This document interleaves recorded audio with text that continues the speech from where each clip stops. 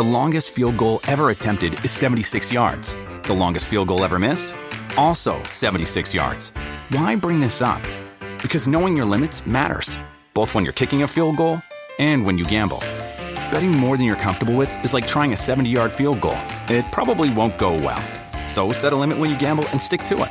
Want more helpful tips like this? Go to keepitfunohio.com for games, quizzes, and lots of ways to keep your gambling from getting out of hand. What does motion sound like? With Kizikans free shoes, it sounds a little something like this. Experience the magic of motion. Get a free pair of socks with your first order at kizik.com/socks.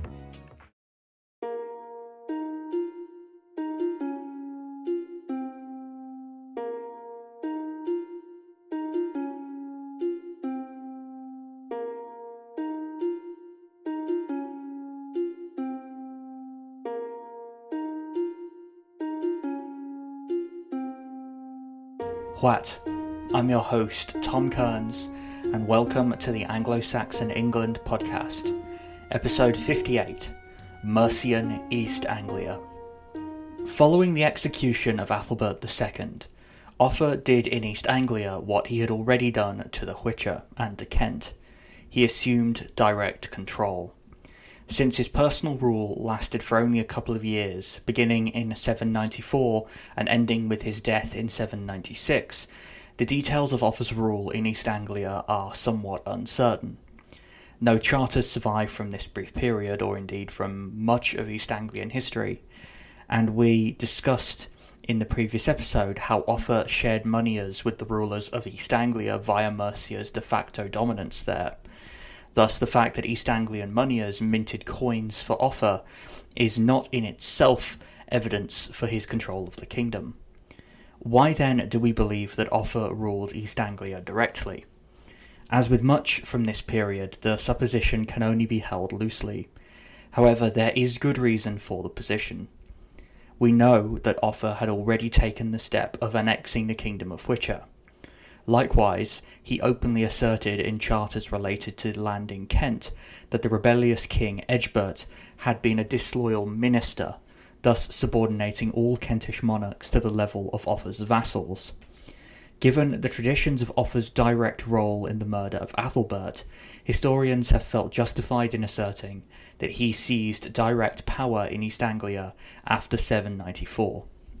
Add to this that there was seemingly no East Anglian king between 794 and 796, and it begins to seem likely that the kingdom had been incorporated into Offa's fledgling Mercian empire.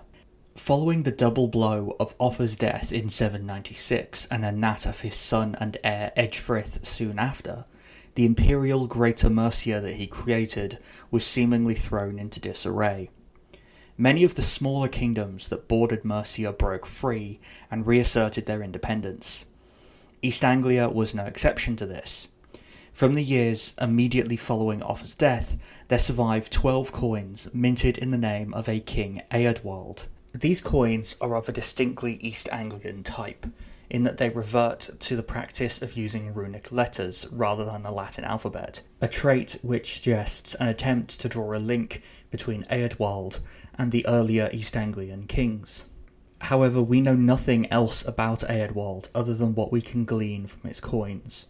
He isn't mentioned in any of the written accounts of the period, and this is a time when the near total destruction of East Anglian charters by later Viking invaders has really hamstrung our ability to develop a historical perspective.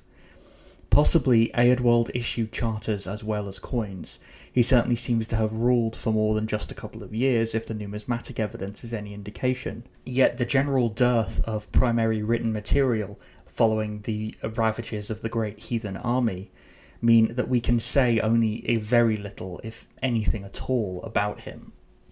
It appears that the brief spasm of East Anglian independence that Eadwald spearheaded was crushed by Coenwulf of Mercia at some point prior to 805. It's around that time that Eadwald's coinage ceased to be produced, and coins of Coenwulf become dominant in East Anglia. Again, Since there is nothing really surviving besides the coins, we don't know for a fact that this means that there was no king in East Anglia. Possibly there were sub-kings. But it seems certainly that Coenwulf was the sole producer of the coins used in East Anglia at this time, which may indicate that he was indeed the sole ruler of East Anglia following the disappearance of Eadwald. From here on out, we are reliant entirely on the incredibly enigmatic evidence of coinage.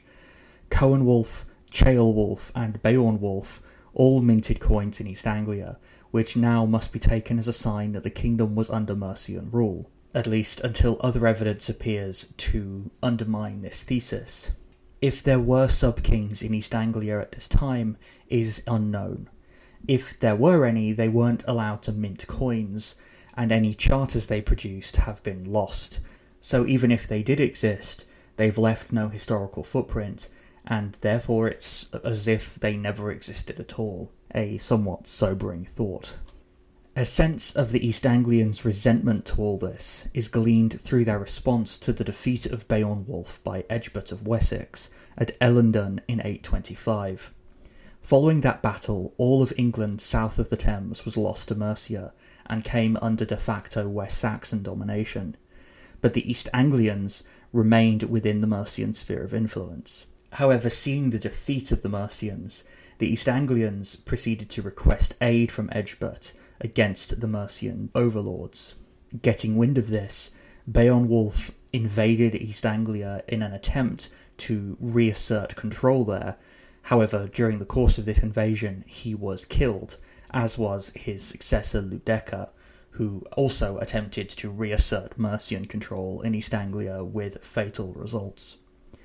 This movement for freedom may well have been led by a noble by the name of Athelstan.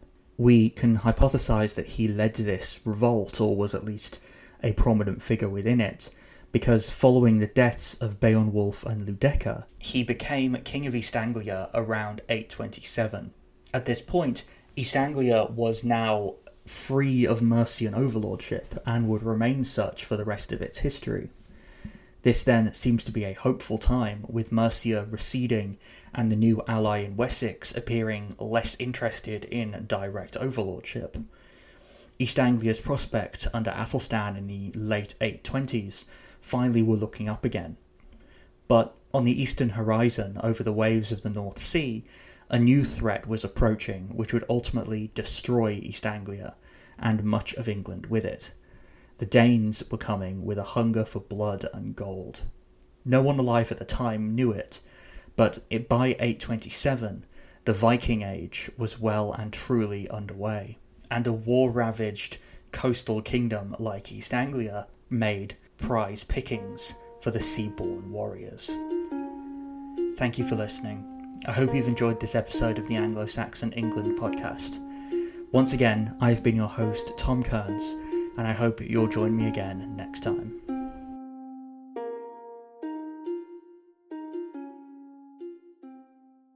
The Battle of Waterloo was one of the most famous turning points in world history. But what happened next? My name's David Montgomery, and I'm the host of The Siècle, a history podcast that tackles exactly that. Join me as I cover France's overlooked century in between Napoleon and World War I. The Siècle, spelled S-I-E-C-L-E, is part of the Evergreen Podcast Network and can be found wherever you get podcasts.